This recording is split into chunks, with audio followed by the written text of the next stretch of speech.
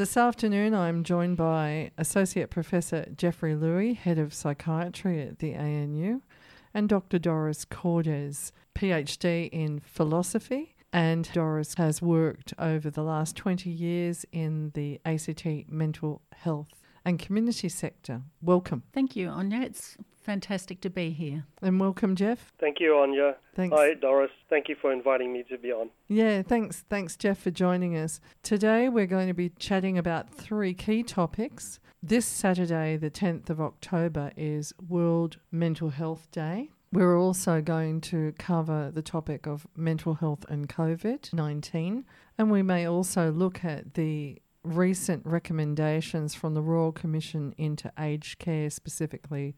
We're starting, Jeff, with a media release that you have in hand. Yes, and I wanted to acknowledge Professor David Kopilov, Pro-Vice-Chancellor at Monash University, who sent this to me regarding the Australian government budget announcement, and it's entitled Addressing Mental Health and Suicide Prevention.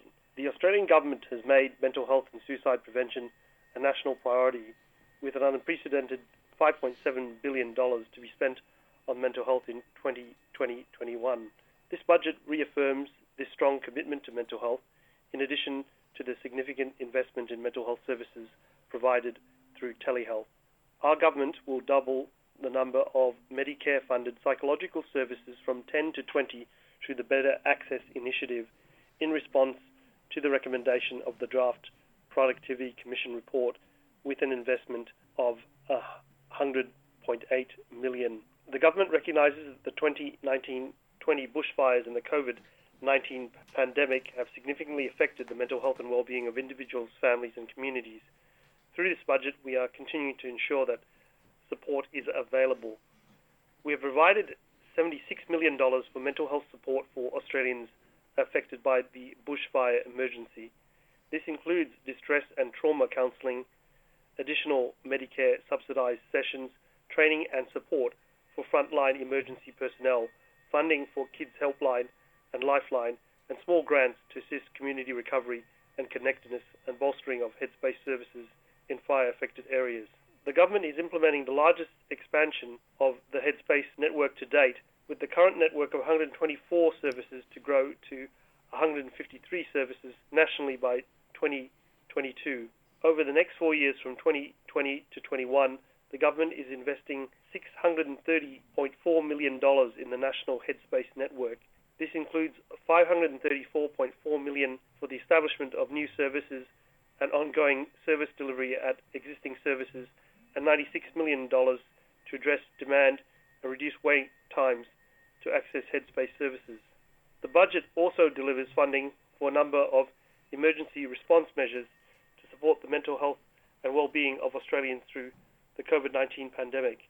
This includes funding of $74 million to create a new coronavirus mental well-being support line and boost the capacity of key mental health services, $48.1 million to support the National Mental Health and Wellbeing Pandemic Response Plan, including delivering better data modelling capacity. Recognising the particular difficulties faced by Victorians, we have provided a further $12 million to support outreach to young people and secure helpline capacity, with $26.9 million for 15 new Head to Help enhanced mental health clinics and $5 million for additional digital services for vulnerable groups. From August 7, 2020, $7.3 million was provided for 10 additional Medicare subsidized psychological therapy sessions for people subject to further COVID-19 restrictions. Our government continues to work on major reforms that we have for a unified national mental health system. As part of this process, the budget supports the Prime Minister's Suicide Prevention Advisor's initial advice by providing $64.1 million for extension and evaluation of the national suicide prevention trials, expansion of aftercare services for those who have self-harmed or attempted suicide, and new post-vention services to support families and carers who have been bereaved by suicide, youth peer support, and support for Aboriginal and Torres Strait Islander youth through the Pilbara trial and Headspace services. And there's a $2.1 million to support a prevention hub, a collaboration with the Black Dog Institute and Everymind. So quite a lot of announcements of funding, and I'm happy to make any comments that you'd like regarding that. I'll try to send it to you as well so that you've got a copy Oh, thanks very much. Yeah, I've had so many media releases myself. Just since last night, various different organisations, thanking the government for the budget, but a number of groups that have really not received adequate support for their needs, which is disappointing. So there's been quite some criticism of the budget not going quite far enough. Yeah. And very high level of concern from particularly the loss of funding around, I think, JobKeeper and JobSeeker funding and the impact that they may have. In particular, there was an article which I had, which was from the 7th of October. It's in the Canberra Times. Financial stress a key factor in mental health spike as JobSeeker and JobKeeper lifelines are shaved. So that was by Sarah Basford Canales. Just briefly talking about the longitudinal study from the Australian National University revealing rates of clinical depression and anxiety would double the typical population level during March 2020 when the country first entered its initial lockdown. And it goes on to discuss these issues. So I think there's a lot of concern in the community and about mental health and well-being, and the budget not going quite far enough. And the thing that I've been looking for, Jeff, in particular in light of the World Mental Health Day theme, which is mental health for all, greater investment, greater access, everyone, everywhere. And given our show is focused on multicultural mental health and well-being, is announcements particularly around funding for mental health initiatives for migrant, refugee and multicultural Australians.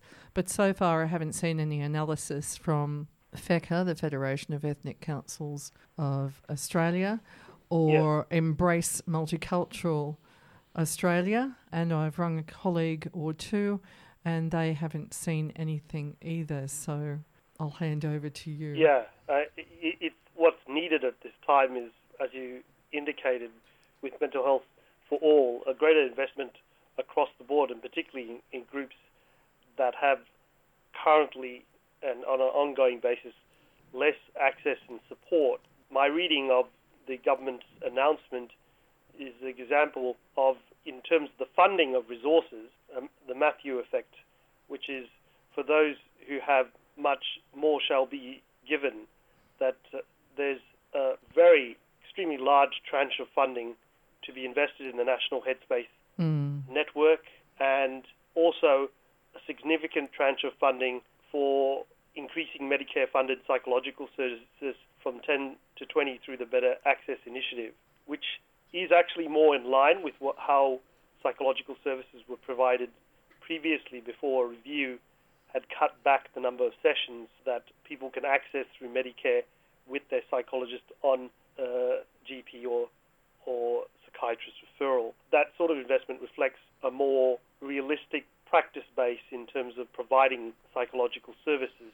However, the funding with relation to the National Headspace Network, I have some concerns about, because, again, it's a very heavily funded service, and together with other colleagues, we have raised concern about the outcome measures and efficacy of services that do not sufficiently integrate with overall public mental health services and allow for a more streamlined journey for people through the mental health system.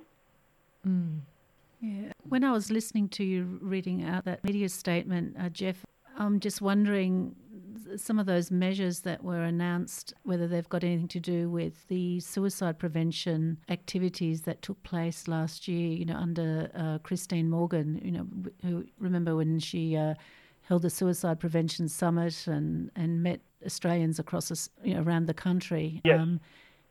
It sounds a lot to me, because I attended the summit that was held in Canberra. It sounds a lot to me that the government has at least been listening, because some of those measures, and particularly the ones that relate to Aboriginal and Torres Strait Islander communities, yes, they do sound really promising, especially some of those suicide prevention trials. Yes. Yeah. And that's the announcement of the $64.1 million for extension and evaluation of the National Suicide Prevention Trials, yep, and expansion of aftercare services. Yeah, and that's something that we recommended at the summit. So yep, it's from that point of view, it's really promising, at least from my perspective. I was involved with one of the suicide prevention trial sites last year, so I know that it's much needed and will be very much valued. But I completely agree about your comments regarding Headspace, and I know that there's been a little bit of criticism that it mainly targets a certain population group with mild symptoms, and I think it would have been helpful to see that maybe a bit more diverse spending rather than just so much to Headspace, because you do wonder in terms of outcomes, like the outcomes of people who visit Headspace. Yes, the outcome measures are of concern.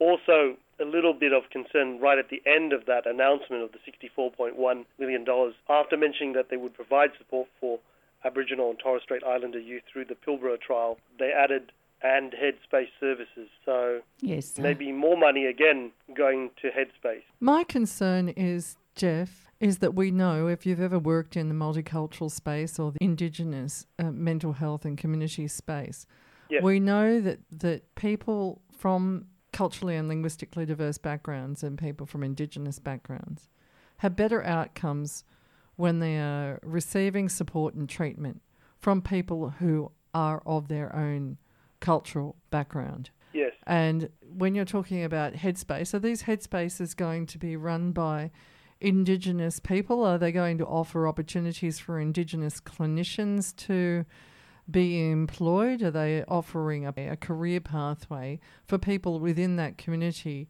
Are they offering an opportunity for the people within the region to participate in developing models of engagement that actually reflect the real needs and cultural values of those communities? That's my question.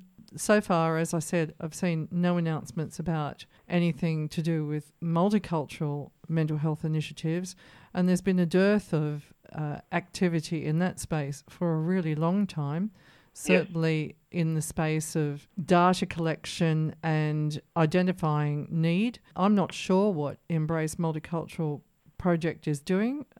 It certainly has been very silent across the COVID pandemic, leaving it to other community groups and in various different states to step up and find solutions to issues around language access and information on COVID for communities.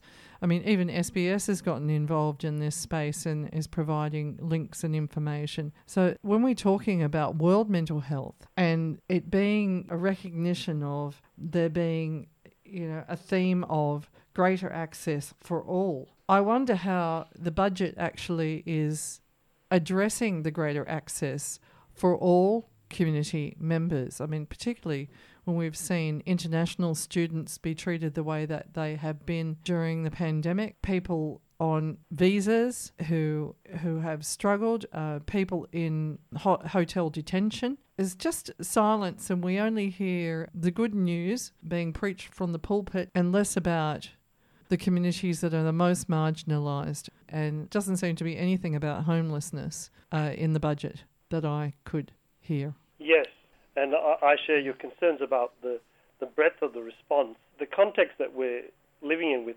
COVID-19 and previously with the bushfire disasters is that there's also an aspect which relates to policy environment, and those organisations which are better organised in terms of the existing infrastructure as well as their linkages to government and access to politicians and those with influence are more readily able, as has always been the case, to put forward their case, and it can often be difficult for other organisations to representing broader interests to, so to speak, get a seat at the table. My colleague, Professor Steve Allison, has written about what Professor Harvey Whiteford described as policy entrepreneurs, and it's not necessarily in a negative sense. It's people and organisations that have the wherewithal to be able to present information and proposals to government that they've prepared in advance. And in a crisis, they can be attractive options because they're already ready on the shelf to go. And in one aspect, I think that with relation to Headspace, because it has that brand identity and has prominent and esteemed champions, it does fit that role with policy and entrepreneurship. And so it has been, as can be seen in the budget, very effective in advocating for funding. The difficulty then is groups such as people with culturally and linguistically diverse backgrounds, and as you know, my concern also with older Australians, there isn't much there in terms of the organisation and capacity to be able to lobby and influence government to have these sorts of emergency measures. All the sectors will need support, but there is overall limited funding, and those that are best organised seem to get the Guernseys in this environment, especially with the crisis. Yeah, I mean, it's something that they've been mentioning throughout the media today about older Australians are being overlooked, definitely in last night's budget. But, you know, while I've been listening to you, Jeff, I've been thinking how the media takes over the discourse about what's needed and attracts the government's attention. Like last year, this time it was all about suicide and suicide prevention, and it was regarded as something that of really significant national importance. And Christine Morgan had such a high profile, and then we had the bushfires, and now it's COVID, and we still got a long way to go to address suicide prevention. So it seems like a long time ago when we had all those discussions around Australia about what people thought would help address suicide. Doris, the worry for me is that really, even with our local regional plan that I sent you a copy of that document, the mental health and suicide prevention plan, it's blithely got in there 2 little paragraphs about Indigenous communities and multicultural communities, and then there's another one about LGBTIQ+. There's going to be a presentation, I think it's next week, run by some organisations that have been involved in it, and I was shocked that none of these other voices of the marginalised groups are asked to participate and provide a voice into how they are going to be engaged. It is just unbelievable. We see it over and over again. And Jerry Georgatos, Jerry's the National Coordinator for the National Suicide Prevention and Trauma Recovery Project. Jerry said to me earlier this year when I interviewed him about suicide prevention and recovery and homelessness, and he said, people of multicultural background, we're not at the table. We're not at the table nationally. We're not at the table.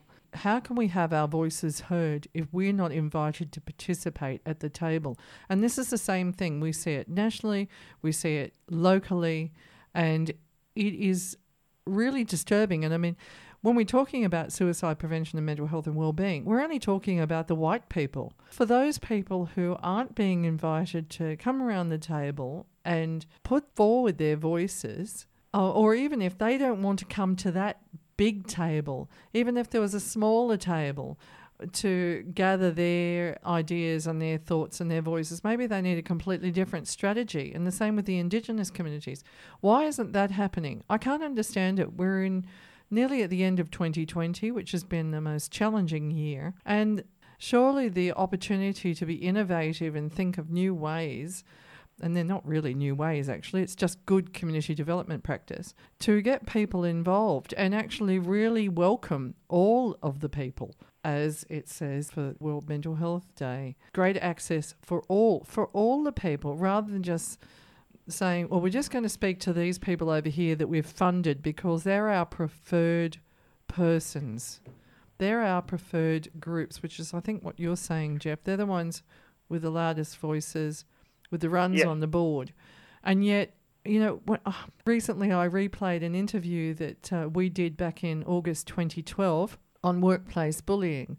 And as I was listening to that, and David Lovegrove talking enthusiastically about the Beacon Project and the work that had been done at the Adult Mental Health Unit at Canberra Hospital, and how it had actually reduced seclusions and restraints with consumer and carer participation on that committee alongside nurses and staff and clinicians. So we were the wonder of the country at the reduced rates of seclusion and restraint. And yet, in the past 8 years, that's gone.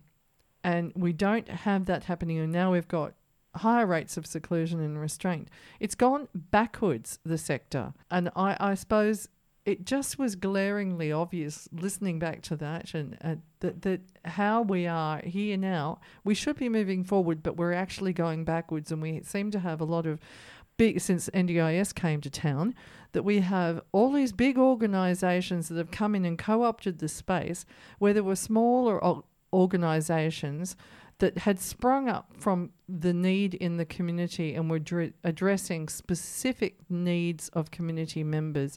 And we're almost like woven into the fabric of connection in our mental health and community sector. And I feel like those linkages are gone, and we've just got, the big one-stop shop, but people are still suffering. Yes, I agree, Anya. I've described it in previous writing with colleagues as some of these organizations could be regarded as some form of Leviathan. They're very large, essentially publicly funded through government disbursement NGOs such as Headspace, Beyond Blue, that have access to the policymakers, present well thought through programs from their perspectives, and therefore have that access, and in practice seem to be the mechanisms by which the Commonwealth Government seeks to address the general shortfalls in the mental health system. They offer, as my colleague Steve Allison has noted, they offer these policy entrepreneur solutions that are attractive to policy makers because they're packaged and they're visible, plus also, and to give them due credit, the people involved in these organizations are eminent and well-respected mental health professionals. However, as you said, they don't represent the breadth of the community, and of course the organizations themselves have their own structures, aims, and they don't always, nor should we necessarily expect them, to coincide with those of the general community and the grassroots NGO and community wishes. So what we'd argued through the AMA is that there should be adequate staffing and resourcing at the severe end when we're needing to assist people with severe mental illness, that we've lost funding effectively over the years with each year for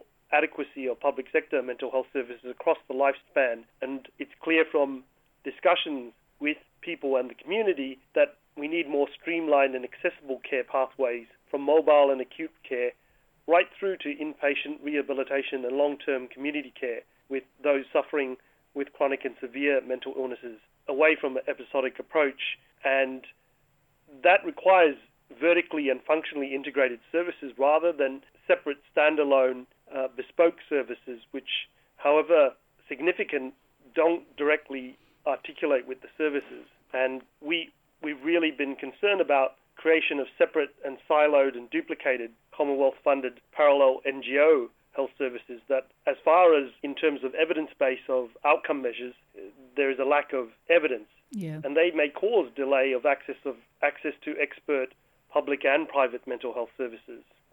And the resources such as organizations should better be redistributed and integrated. That's not to say that governance at both the Commonwealth and the state and territory level doesn't need review, but it's still important that we try to consolidate the services, and also certainly the AMA supports ongoing support with JobSeeker and JobKeeper because of the issues that might arise in relation to ongoing economic troubles and unemployment affecting mental health.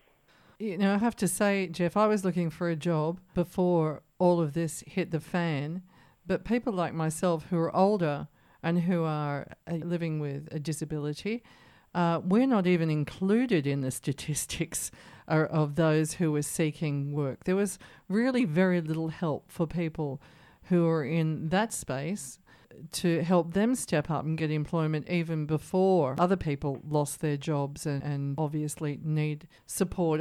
And I know how it's made me feel to be a person who is seeking a job and going for interviews and just not kind of making the grade. You go home and you feel terrible. But when the COVID came, there was a sort of sense, I had a sense of relief, actually.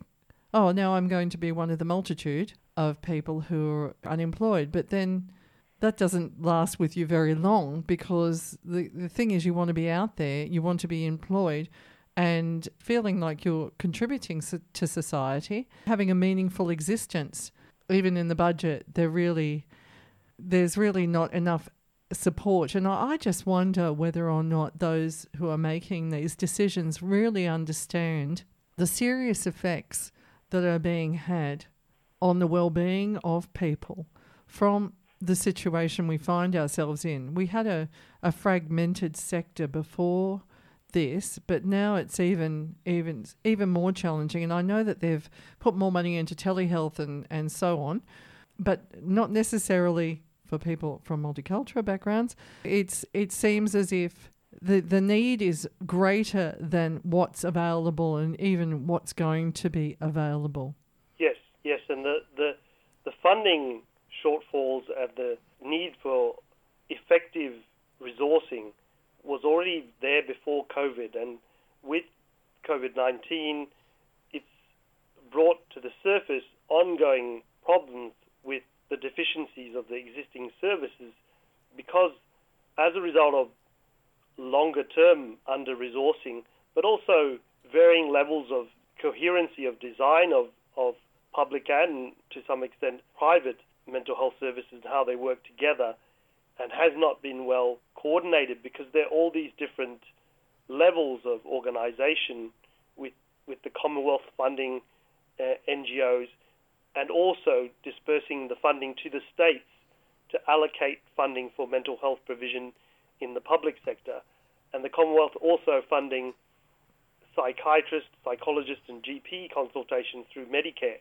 And there isn't a sense that any of those things is really coordinated, and to do so you would need to get people from a broad spectrum of healthcare provision, and essentially also the community. Both people with a mental illness and carers are needed to be there to really have full representation to get a comprehensive design of a system. And that's one of the ongoing challenges that we face, because it's under-resourced. People are struggling, people with a mental illness struggling in their day-to-day life, and resources are still very strained in order to provide care to them, because we lack adequacy of staffing, infrastructure, and access to other community support services. Should we even get started about the NDIS? Let's not. But it's a major issue, and that the large amounts of funding are going to these very large NGOs, but some of the grassroots NGOs that were providing services prior to NDIS have also been disbanded, and it's left a wasteland. Yep.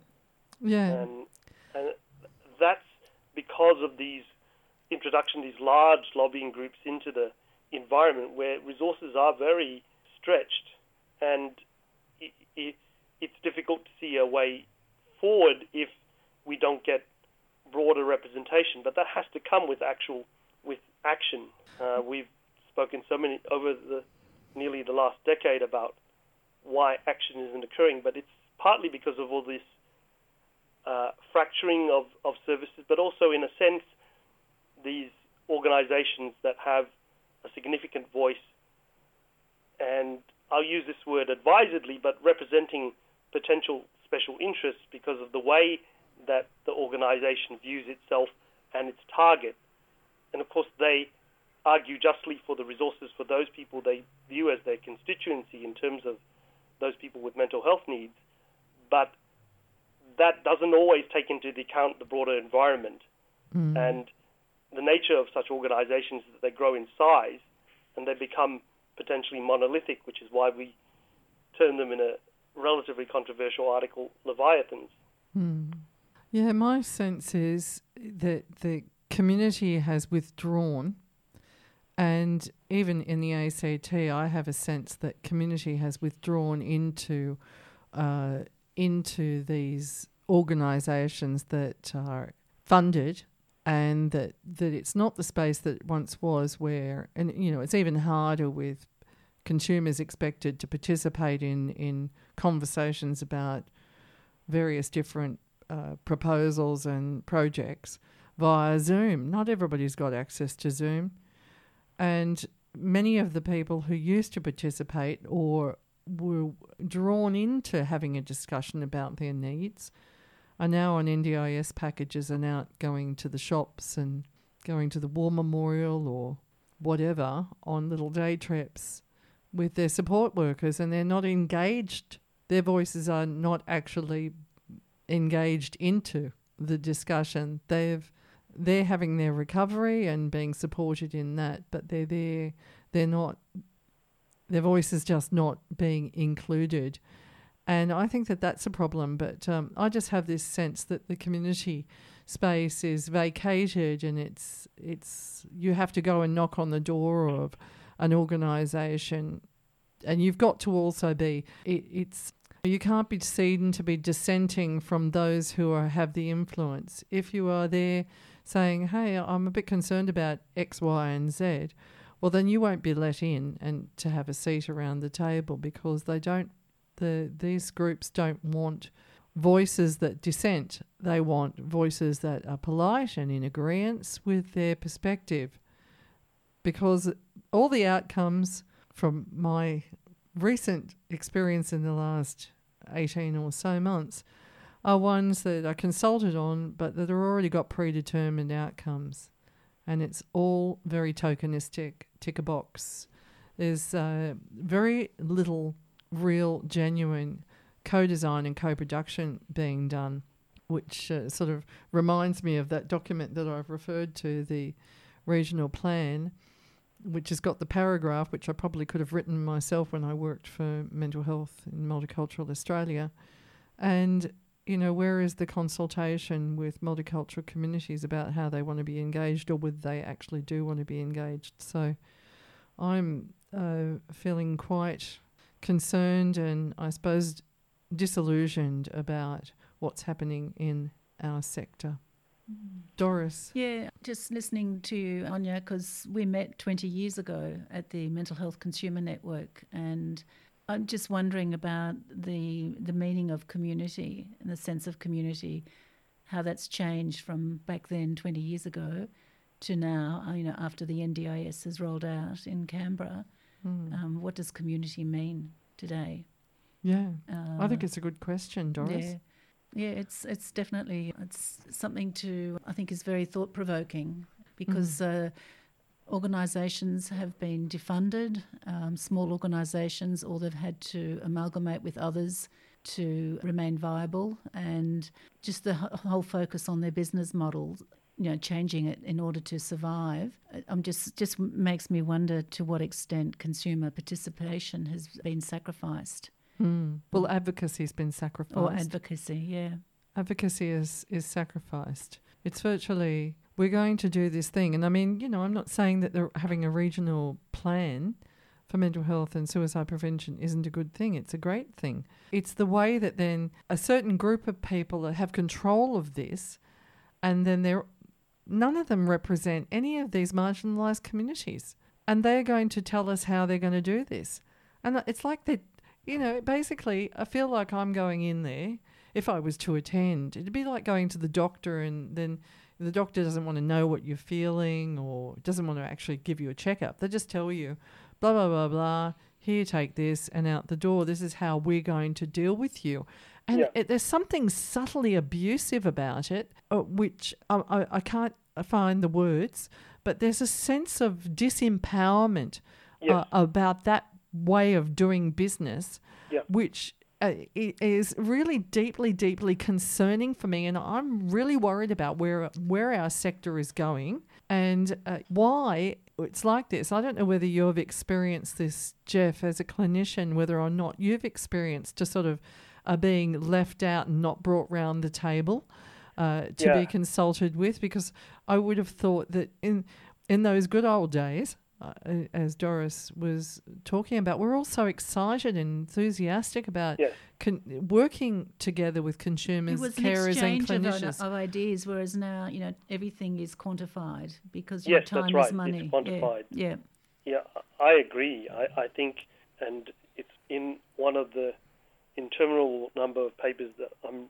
writing, but one of the ones that we've been writing about at the moment and it relates, the general principles relate, we're talking about medical, political, professional organizations, but the same principles apply to other non-governmental organizations, and some of the understandings are common, that the majority of non-governmental organizations include things like our College of Psychiatrists and the AMA, and NGOs that provide care and support have become corporatized, and then in a sense there's a professional staff who are bureaucratized, and the two of these factors lead potentially to a concentration of power among certain individuals who are the executive members of the organization, and that concentration of power is certainly vulnerable to oligarchy and the influence of special interests because of that heavy concentration of power which is in the business structure of the organization. And we've seen drops in engagement with medical, political, and professional organizations as a result of that, because in a sense it seems there's a, albeit elected, but a sort of aristocracy that represents people, and they're, in that sense, if they have goodwill and they seek input from people, then it can be effective. But because they are smaller governing bodies, they're much more prone to this concentration of power and influence, so that, for argument's sake, the chairman of the chairperson of the board or even the CEO of an organization could, in fact, in a sense, take over.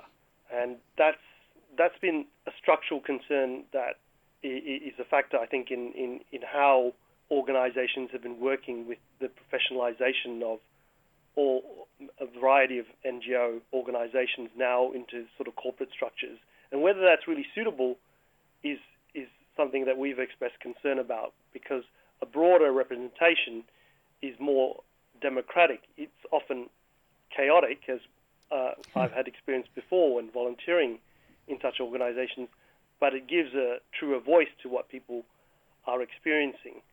And I think that's certainly a concern, because we're also dealing with, in this space, corporatized, bureaucratized, and, in a sense, concentrations of power in the NGOs that are successful.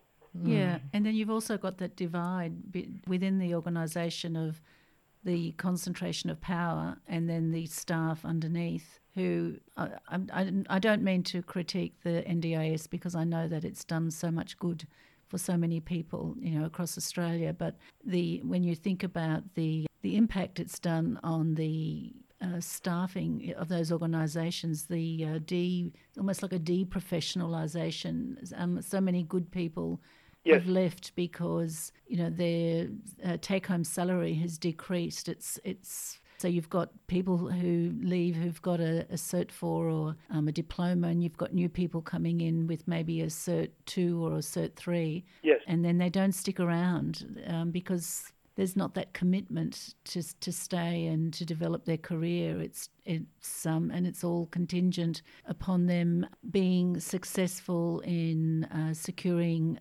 clients, for the NDIS, those individual support packages, and holding on to them. And if they don't, the staff, they're kind of working to sort of like meet a certain quota of clients. If clients move away from them, maybe they'll let the staff member go. It's a much more cutthroat environment, I think, for the community sector. And in a way, on that lower level, I'm not surprised that there's maybe not the same sense of community that there was and commitment to stay in the sector as what it was maybe 20 years ago. That sort of, I'm not thinking of the word, but it's almost like a deprofessionalisation of the sector. Yeah, there's a disenfranchisement of the actual people who've been working at the coalface and with the appropriate qualifications and experience, because the organisations become, in a sense, subordinated to whatever the business aims, in a sense, are of the organisation, that is to recruit new clients into the service. Yep. And it loses sight of the whole ethos of the organisation.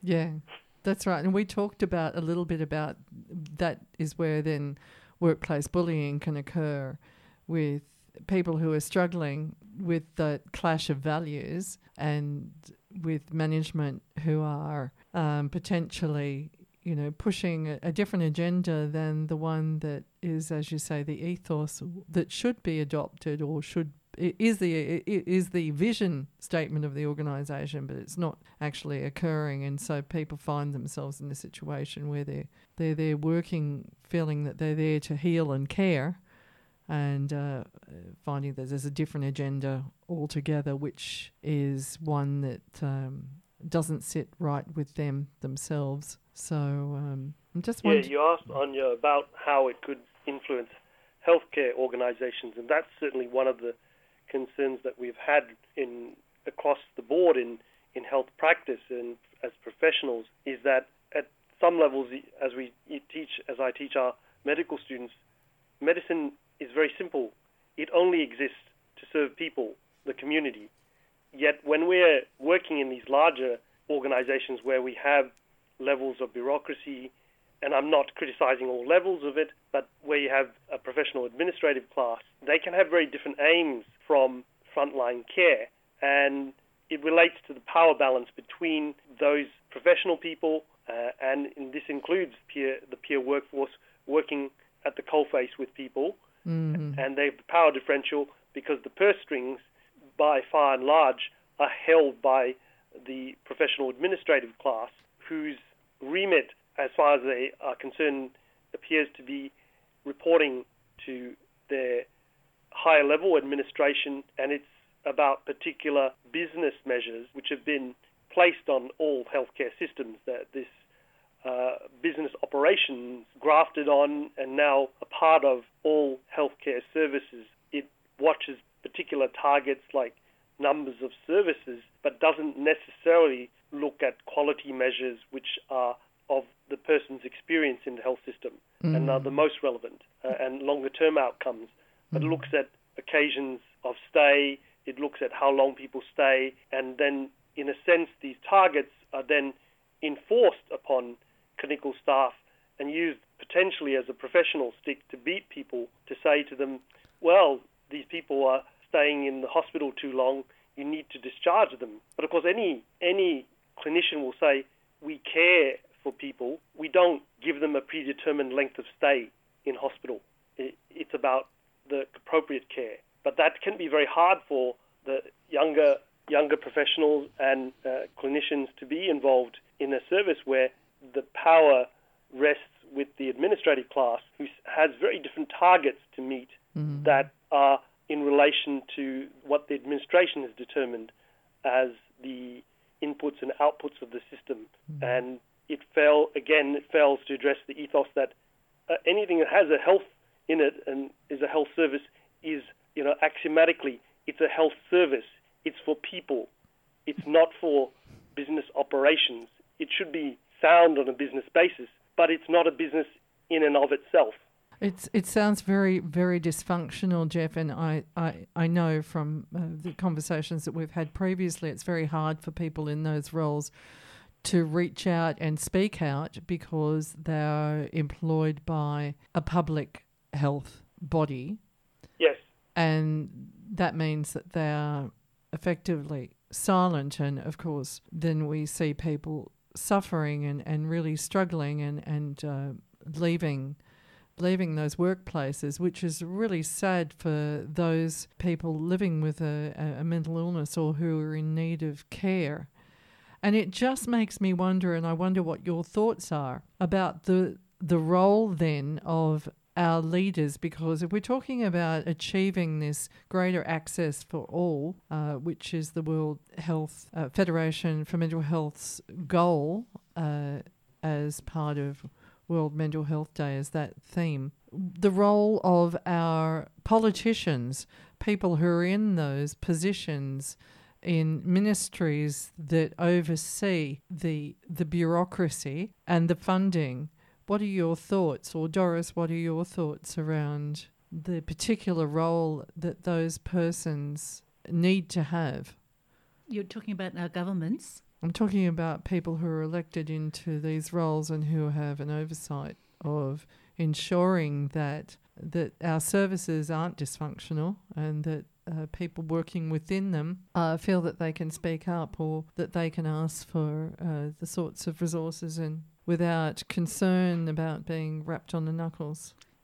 Well, I think that you're sitting between a rock and a hard place because you've got these ideals, greater investment and greater access, but then you've got your budget, your bottom line, and you're between a rock and a hard place. And Jeff, I was just listening to your comments about delivering a health service and wanting to give the best possible care, and yet you've got somebody there watching over saying, well, this person really needs to be discharged because they've been here for so many days and we've got bed demands. I mean, it's a they themselves have got a pretty hard role to play too, I imagine. But I mean, I've got first-hand experience of someone very close to me being admitted to an adult mental health unit 5 times in 6 months and then being discharged after,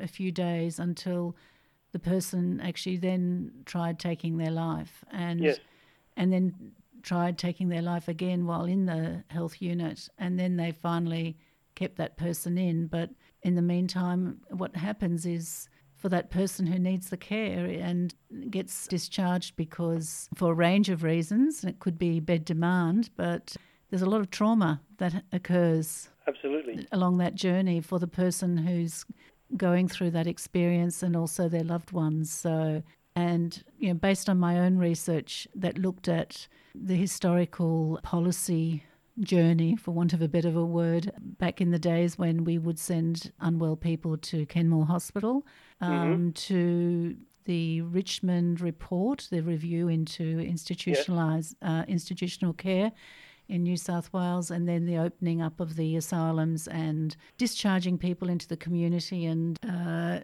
have been a lot of improvements along the way, but there's been so much heartache and we still don't seem to have got it right. That tension between keeping people in hospital and giving people freedom and recovery in the community. Yes, I think I'm going off on a bit of a tangent at the moment, but not necessarily. I agree with you.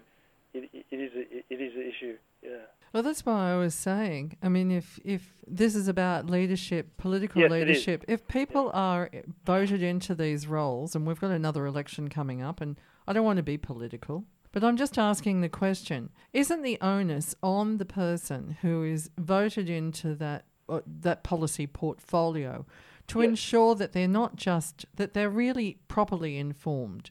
They're not just taking on board the siloed voices of those who have a place at the table, that they actually seek out the voices of others who perhaps aren't invited to those tables. And that they ensure that they really do understand about what's happening in a service, particularly the public service, and about the impact upon those, particularly the staff, but also the outcomes for patients. I think we've discussed in the past the coronial reform process here and how it fails in terms of actually actions being undertaken on recommendations or issues of failing that occurred in various incidents where somebody may have taken their life or have been... And I see that as absolutely appalling. What my concern is that we have really good leadership in those roles, and that people who are stepping into that space are actually fully not just taking the easy road in terms of access to information, but are actually sourcing information more broadly and from different voices. Your thoughts? Yeah, I definitely agree that there are issues, and I would emphasize that the concerns that I have are about systemic issues, about, in a sense, the professionalization of administration and separation from the clinical health professionals. And the intent is to look at that as a systemic issue, not to criticize particular individuals. That's just not helpful. But of course, a professional administrative class reports to the ministerial level or higher level ministerial level staff, and that is, in a sense, ultimately, as far as we can see in our system, related to how we have leadership of health services in relation to the government. But some of it gets beyond my expertise in relation to in relation to political representation and effective leadership, because that is a broader issue for society as a whole. And what's evident is that with the professionalization of administration and the business operations being paramount in the ways in which health services are considered, there isn't the involvement of people with a mental illness, carers, and the community, as well as the clinical health professionals in the high levels of governance of the organization. That, to be admitted, would be quite a challenge to include people in that. But previously, at least, we had some clinical health professionals involved in the administration so that we could feed back to people. But as time has passed, and certainly in my experience now, nearly 30 years as a doctor, it's been more and more professionalized to administrative bureaucracy who are not necessarily clinical, and even if people are clinically trained, they now operate to business principles, and that makes it very hard to communicate the problems that we're facing day to day, especially when, because of the political exposure of difficulties with the mental health system, suicide, and the bushfires, they're very politically sensitive. So in one sense, it appears that if the professionalized administrative class can manage things to the satisfaction of the minister, whatever is going on at the coalface doesn't seem to matter, and that's a grave concern. Yeah. I wonder whether we should change tack and talk a little bit about mental health and COVID. Yep. And I know that you recently did a presentation. Was that to the AMA, Jeff? Yes. And it's certainly something that's included in the World Federation for Mental Health's document that's been put out for World Mental Health Day, and the directions there and the acknowledgements about the issues of this year in particular of the impact of COVID-19 on mental health and well-being.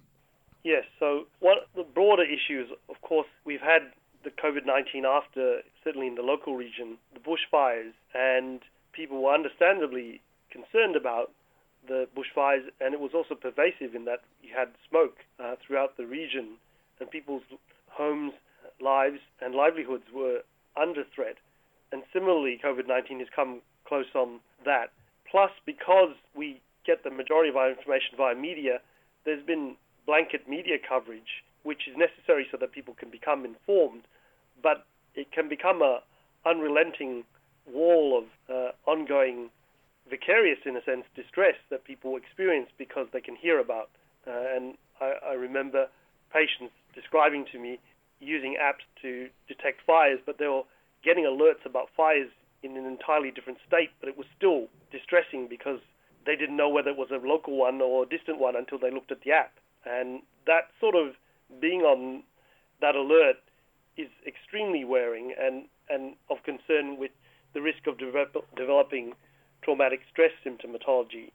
And so one of the important messages that we've tried to emphasize through the AMA is about clear communication from the government and a reliable source of information, because there is, on an ongoing basis, blanket coverage, but there's also a lot of misinformation. And because the issues relating to COVID and the bushfires affect the whole of society, and media has so much possibility for coverage, you can get anyone weighing in for any particular reason, no matter how lacking they are in specific knowledge or expertise. And this is very confusing for the general public and contributes to general anxiety. But also the lockdown measures and the social hygiene measures have affected people's ability to socially interact, which has been of grave concern as well. And people having to work from home to develop new routines of work-life balance, because when you're at your home and you've got you're connected to work, you could work all the time, and that's been something that's been expressed to me at times by patients I've looked after, that they just couldn't see an end to the boundaries, that they had these expectations of work all the time. So adequate rest time, adequate breaks, and having time, but also people who've been put out of work and getting adequate support financially, and that's been a factor in relation to affecting mental health. So there's a lot of factors, and still in background we need to continue to adequately fund and resource mental health services across all sectors, including NGO and NDIS, so that people can continue to access services as they are able. And it's been a challenge because, of course, with bushfires and COVID, most of the focus reasonably has been on the initial threat, and other related factors such as mental health come somewhere down the list in terms of the considerations. And that's, I think, to some extent reflected in how particular initiatives have been funded in response to the bushfires and COVID-19, is that off-the-shelf solutions, when you're time poor and you're trying to make decisions, and I'm not excusing it, I'm just explaining what's going on from what I could see, that they're things that it appears that the governments at various levels pick up. You've got a package, you address the need as you see fit, and there isn't time from their viewpoint, and I'm again not necessarily endorsing this, to hear the voices of people's concerns. Doris? Yes, Anya. Just wonder whether you had any comment. No, look, I appreciate what Jeff's been saying. I've had my own experience with COVID. I lost my job, but I was fortunate enough to get a job. I completely agree. I mean, it's for the very first time in my life finding myself unemployed because of the pandemic. It was quite an experience, and it can be, at my age, 62, I've wondered whether I would ever be able to get another job, and whether that was it, whether I needed to just pull in all my super. But I think Canberra's not a bad place in terms of, I think our unemployment rate isn't too bad. I was fortunate enough to get more work, and so... But yes, it's affected all of us, but in very different ways. Yeah, well, I think we all know that COVID has actually had such significant impacts, but as with this radio show is to ensure that multicultural communities have access to information, and I've said this in previous shows about the lack of access to information for people from multicultural backgrounds, and I mean it really has highlighted all the deficits that were already there in the system. And this is why I question why on earth there hasn't been any, at this point of recording, no announcements about dedicated funding to ensure and fill those gaps of providing people access. Don't people who migrated to this country deserve just the same sort of support or access to supports and to help them to understand where they can get support? I mean, I noticed that there's a new directory, heartchat.com.au, which is helping Australians seeking mental health support to find a professional who speaks their language or shares their culture or faith. I mean, I can really relate to that because I've got although I speak English, I have a particular faith. And at the moment, my faith has people like Cardinal Pell being released from the prison and gone back to Rome, which is deeply spiritually disturbing for me. And some of us, we need to be able to speak to someone who really understands the context of those deep spiritual conflicts that we're having. So it's not just about being able to speak a person's language, but that's obviously very helpful if you're not fluent in English. But this is a new service which I think is come out of Melbourne, which is fantastic. And so... What was the name again? It's called heartchat.com.au. Okay. And it helps you find a professional who speaks their language. And I know you understand this, Jeff, because I know that you come from a diverse cultural background yourself. Yeah. And these things are important. And I hear in Canberra, one of the things that really annoys me is I hear people saying, the people who have owned the space saying, well, we've been told that people don't necessarily want to come to somebody of their own cultural background because we have smaller communities. But really, largely that's nonsense. And it's just an excuse not to fund something, because people do have better outcomes when they are able to speak to somebody who understands that can speak their language and understands that perhaps they don't have words in their own cultural language that for mental health. So it's so incredibly complex, but this has come from a community. And this is the thing. It's these little projects coming up from the community that often actually really address those gaps for people in the community. And I found this article, which I posted up to the Transforming Perceptions page. It's actually, it was on SBS. So it's really good that SBS keep us well and truly informed about this. Yeah, I mean, just reflecting a little bit more about what you've just speaking about, another way that COVID's impacted on me is, of course, in how I get to visit my mother who's got advanced dementia, and her first language is German. And for a while there, we couldn't visit the aged care home, and now, fortunately, we can. But the way that we now, relatives and friends, visit loved ones is we all have to visit in a very large room. It's like a large hall, and strict, 1.5 metre, the physical distancing.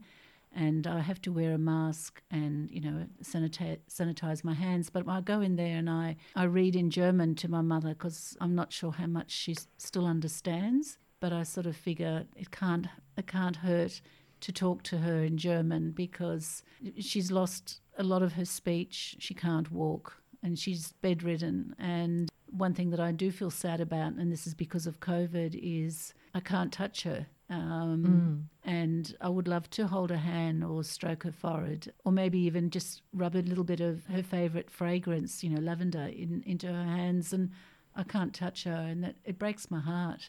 And I'd love to play her favourite music because I sort of think smell and sound, maybe they're still there, and maybe you can enlighten me, Jeff, but I feel... maybe I'll play one song for her, but, I'm conscious that I'm surrounded by other people visiting their relatives and I don't want to disturb them. So it's very awkward. It's really awkward visiting my mother, and during what's quite likely her last months, when communication is down to, it's you just grab what you can and you try and do what you can, but it's just that touch. You can't touch your loved one. So that's a big impact. Yeah, and I understand, Doris. It's a grave concern that in the order to protect people from COVID-19 in aged care facilities, very different facilities have taken different measures, generally in the best interest of patients, but because of the structural problems that exist with the aged care facilities, the nature of the spaces they have and the way they were designed and funded, it isn't fit for purpose for that personal interaction with, and also the important part, as you said, of personalized contact, sound, music, touch, and that is so meaningful. And one of the important measures that has come out of the good nursing-related research in relation to care for people with dementia is that tactile, smell, music are ways in which we can reach and soothe the person and also trigger memories that are hopefully positive. Yeah. And so the problem has been systemic, and we were going to originally talk a little bit about the aged care systems, but again, in one brief summary, the problems with COVID-19 have exposed the existing structural flaws that have existed for more than 30 years with Australia's aged care system, that it's essentially outsourced, it's Commonwealth funded, but outsourced with very little oversight of the individual facilities, huge variability in systemic approaches. And the difficulty with COVID-19 is that it did need a systemic approach, but there wasn't necessarily a systemic level of governance of aged care facilities, which were still essentially Commonwealth government funded, but because they're situated in each state, it's actually, in one sense, not necessarily even practical for the Commonwealth to try and watch what is going on. I'm not excusing anyone. I'm just saying that the practicalities are that, each state is very different in the way, and they can apply their own legislation. For example, my understanding is that Victoria was one of the few states that actually had a mandated nurse-to-resident ratio. but still they face major systemic issues with aged care. We may have to put off our discussions about discussing the recommendations, just given the time. But I know certainly people can download the Aged Care and COVID Royal Commission into Aged Care Quality and Safety report. Recommendation 2 does speak to visitors and quality of life, which Doris has mentioned there briefly.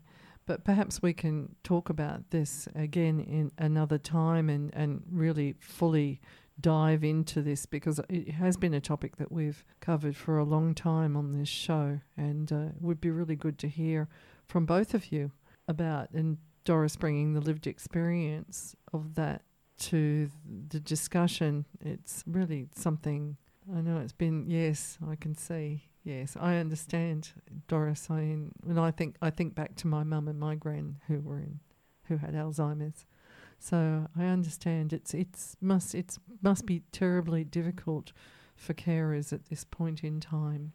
But I just want to thank you both so much for the time that you've given today to discuss these really concerning topics. I'm sorry we haven't got anything happy. We haven't had anything really happy to say about it. We'd be grateful for the money that's been given to various organisations and say thanks for that. But thanks for having an online opportunity to discuss it. Perhaps that's the thing. It's been great chatting with you, Jeff. I really enjoyed it. Well, likewise. Thank you, Doris. Thank you, Anya. And yes, I'm more than happy to talk about aged care issues in another session. Yeah, so thank you both.